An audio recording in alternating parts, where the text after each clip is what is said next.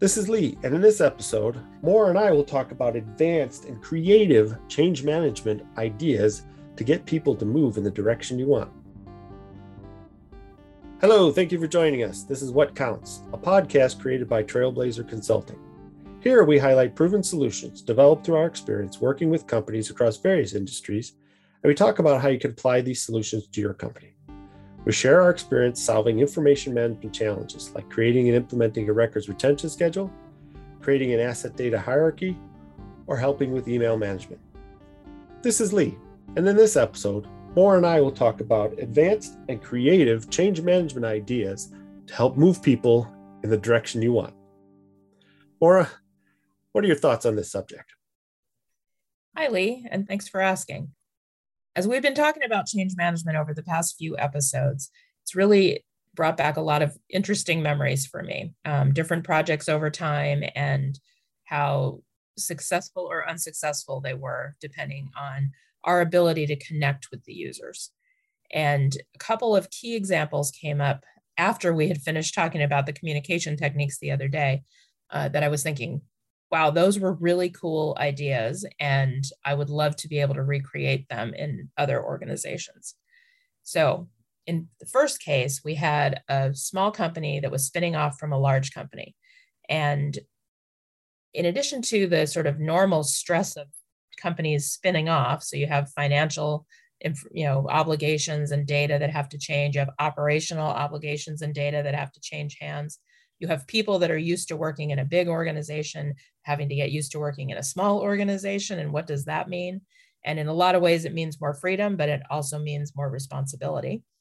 And so on top of that change, we wanted them to go from 15 years of complete freedom on email and, in fact, dependence on this is the only place we have to store anything, into not any restrictions on email, but they weren't allowed to bring everything from the old company with them because they'd been in that company long enough that they had worked on different things that weren't part of the spinoff.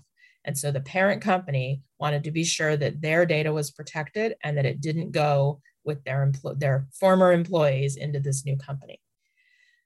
And the only way that you can do an email project like that is individual people have to do it.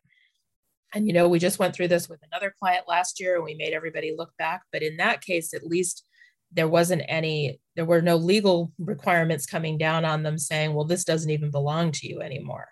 So with this earlier company, we had that extra added pressure of if you take this wrong thing and you say it's a record, then actually you could cause a lot of trouble because you aren't supposed to have that. So how do you get 1,000 people who are under pressure to make these changes and still continue growing? And they were doing construction and they were doing new deals and they were trying to move everything at the same time. How do you get them to focus on 15-year-old emails to make sure that they weren't taking anything they shouldn't take? And so we tried a lot of the techniques that we've already discussed. We did in-person training for 1,000 people. We went to different offices. We handed out checklists. The training was mandatory. Everybody had to sign up. Everybody had to go to it. And if you didn't, the managers were given reports of who hadn't come, and we had to track everybody down and make sure they all came. And those things all were helpful. And especially if we sat with somebody and looked at what they had with them and helped them do the drag and drop over to the new location. But the thing that really struck me when I was thinking about this topic the other day is the CEO of that company was so on board and behind this effort. And he did 3 key things that stood out to me as unusual in the world of change management and very, really, really helpful. The first was he mentioned it in a town hall meeting. It was top priority. There were 4 top priorities for the company that year, and 1 was getting your email cleaned up.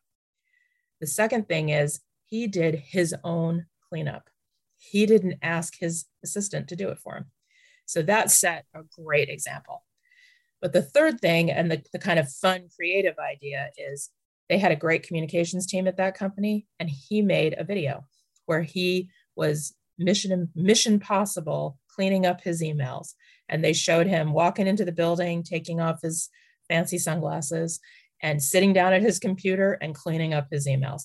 It was about a 30-second clip. They did it high quality production, and they pushed it out to every single user on the one morning. They pushed it out when you first logged in on your computer. Everybody saw this video of the CEO cleaning up his email, and it made an impact. Everybody listened. Our training attendance went up after that, and we got this project done in the amount of time that was allowed under that transition.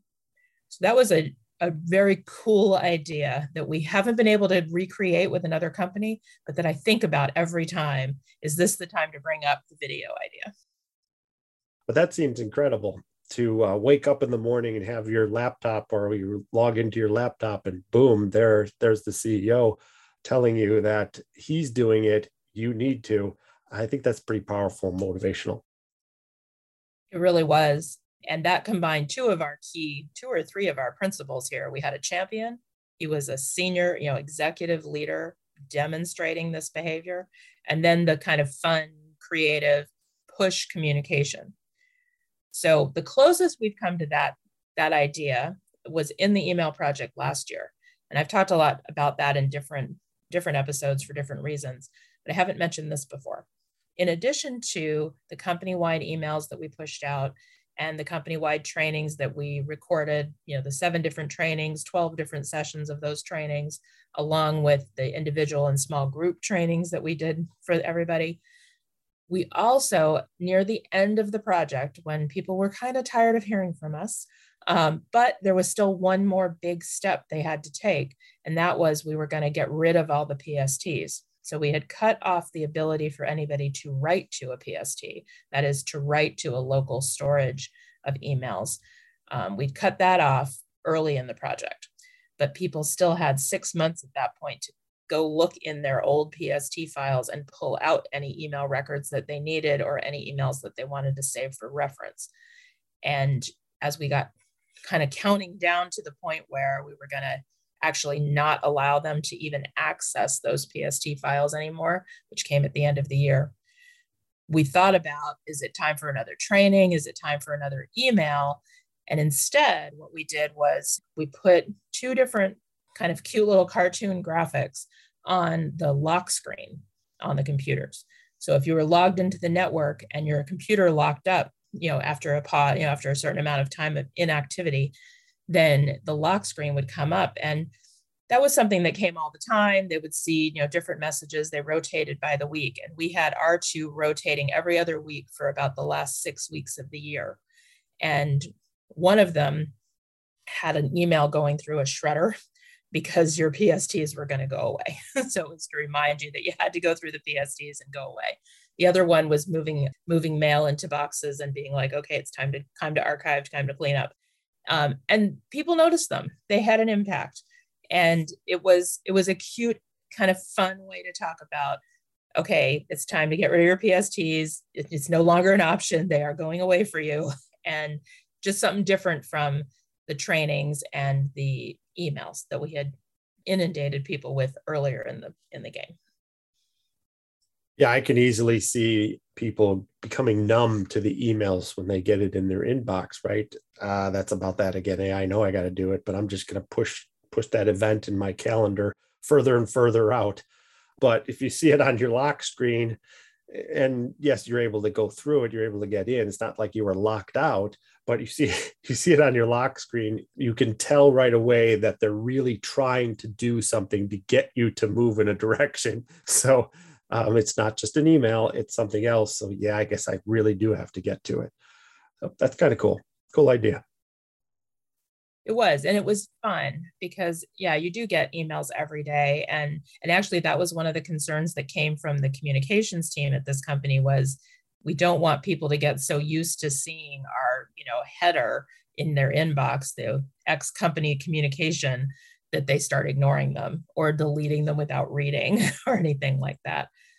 So the idea of switching it up and using the lock screen turned out to be a really great idea. Helped the communications team so they didn't feel like they were being saturated, and it made a different impact on people from the earlier stuff we'd done. So anyway, just some other ideas to think about when you're looking for ways to connect with your audience, to help them to understand the change you want them to make, encourage them to ask questions, and also set an example. This is important. We need you to make this happen. We're not trying to make your life harder, but we need your help. So it worked. It's worked well for us. And it's always looking for a chance to do another video with somebody. If you have any questions or additional suggestions on change management items that you've done or found very interesting in your company that moved people in the direction you wanted, please send us an email at info@trailblazer.us.com or look us up on the web at www.trailblazer.us.com. Thank you for listening, and please tune in to our next episode. Also, if you like this episode, please share it with people in your social media network. That will help us get the podcast out to a wider audience and allow us to help more people. As always, we appreciate you, the listeners. Special thanks goes out to Jason Blake, who created our intro music. Thanks, Lee, and thanks, everyone. Look forward to the next time.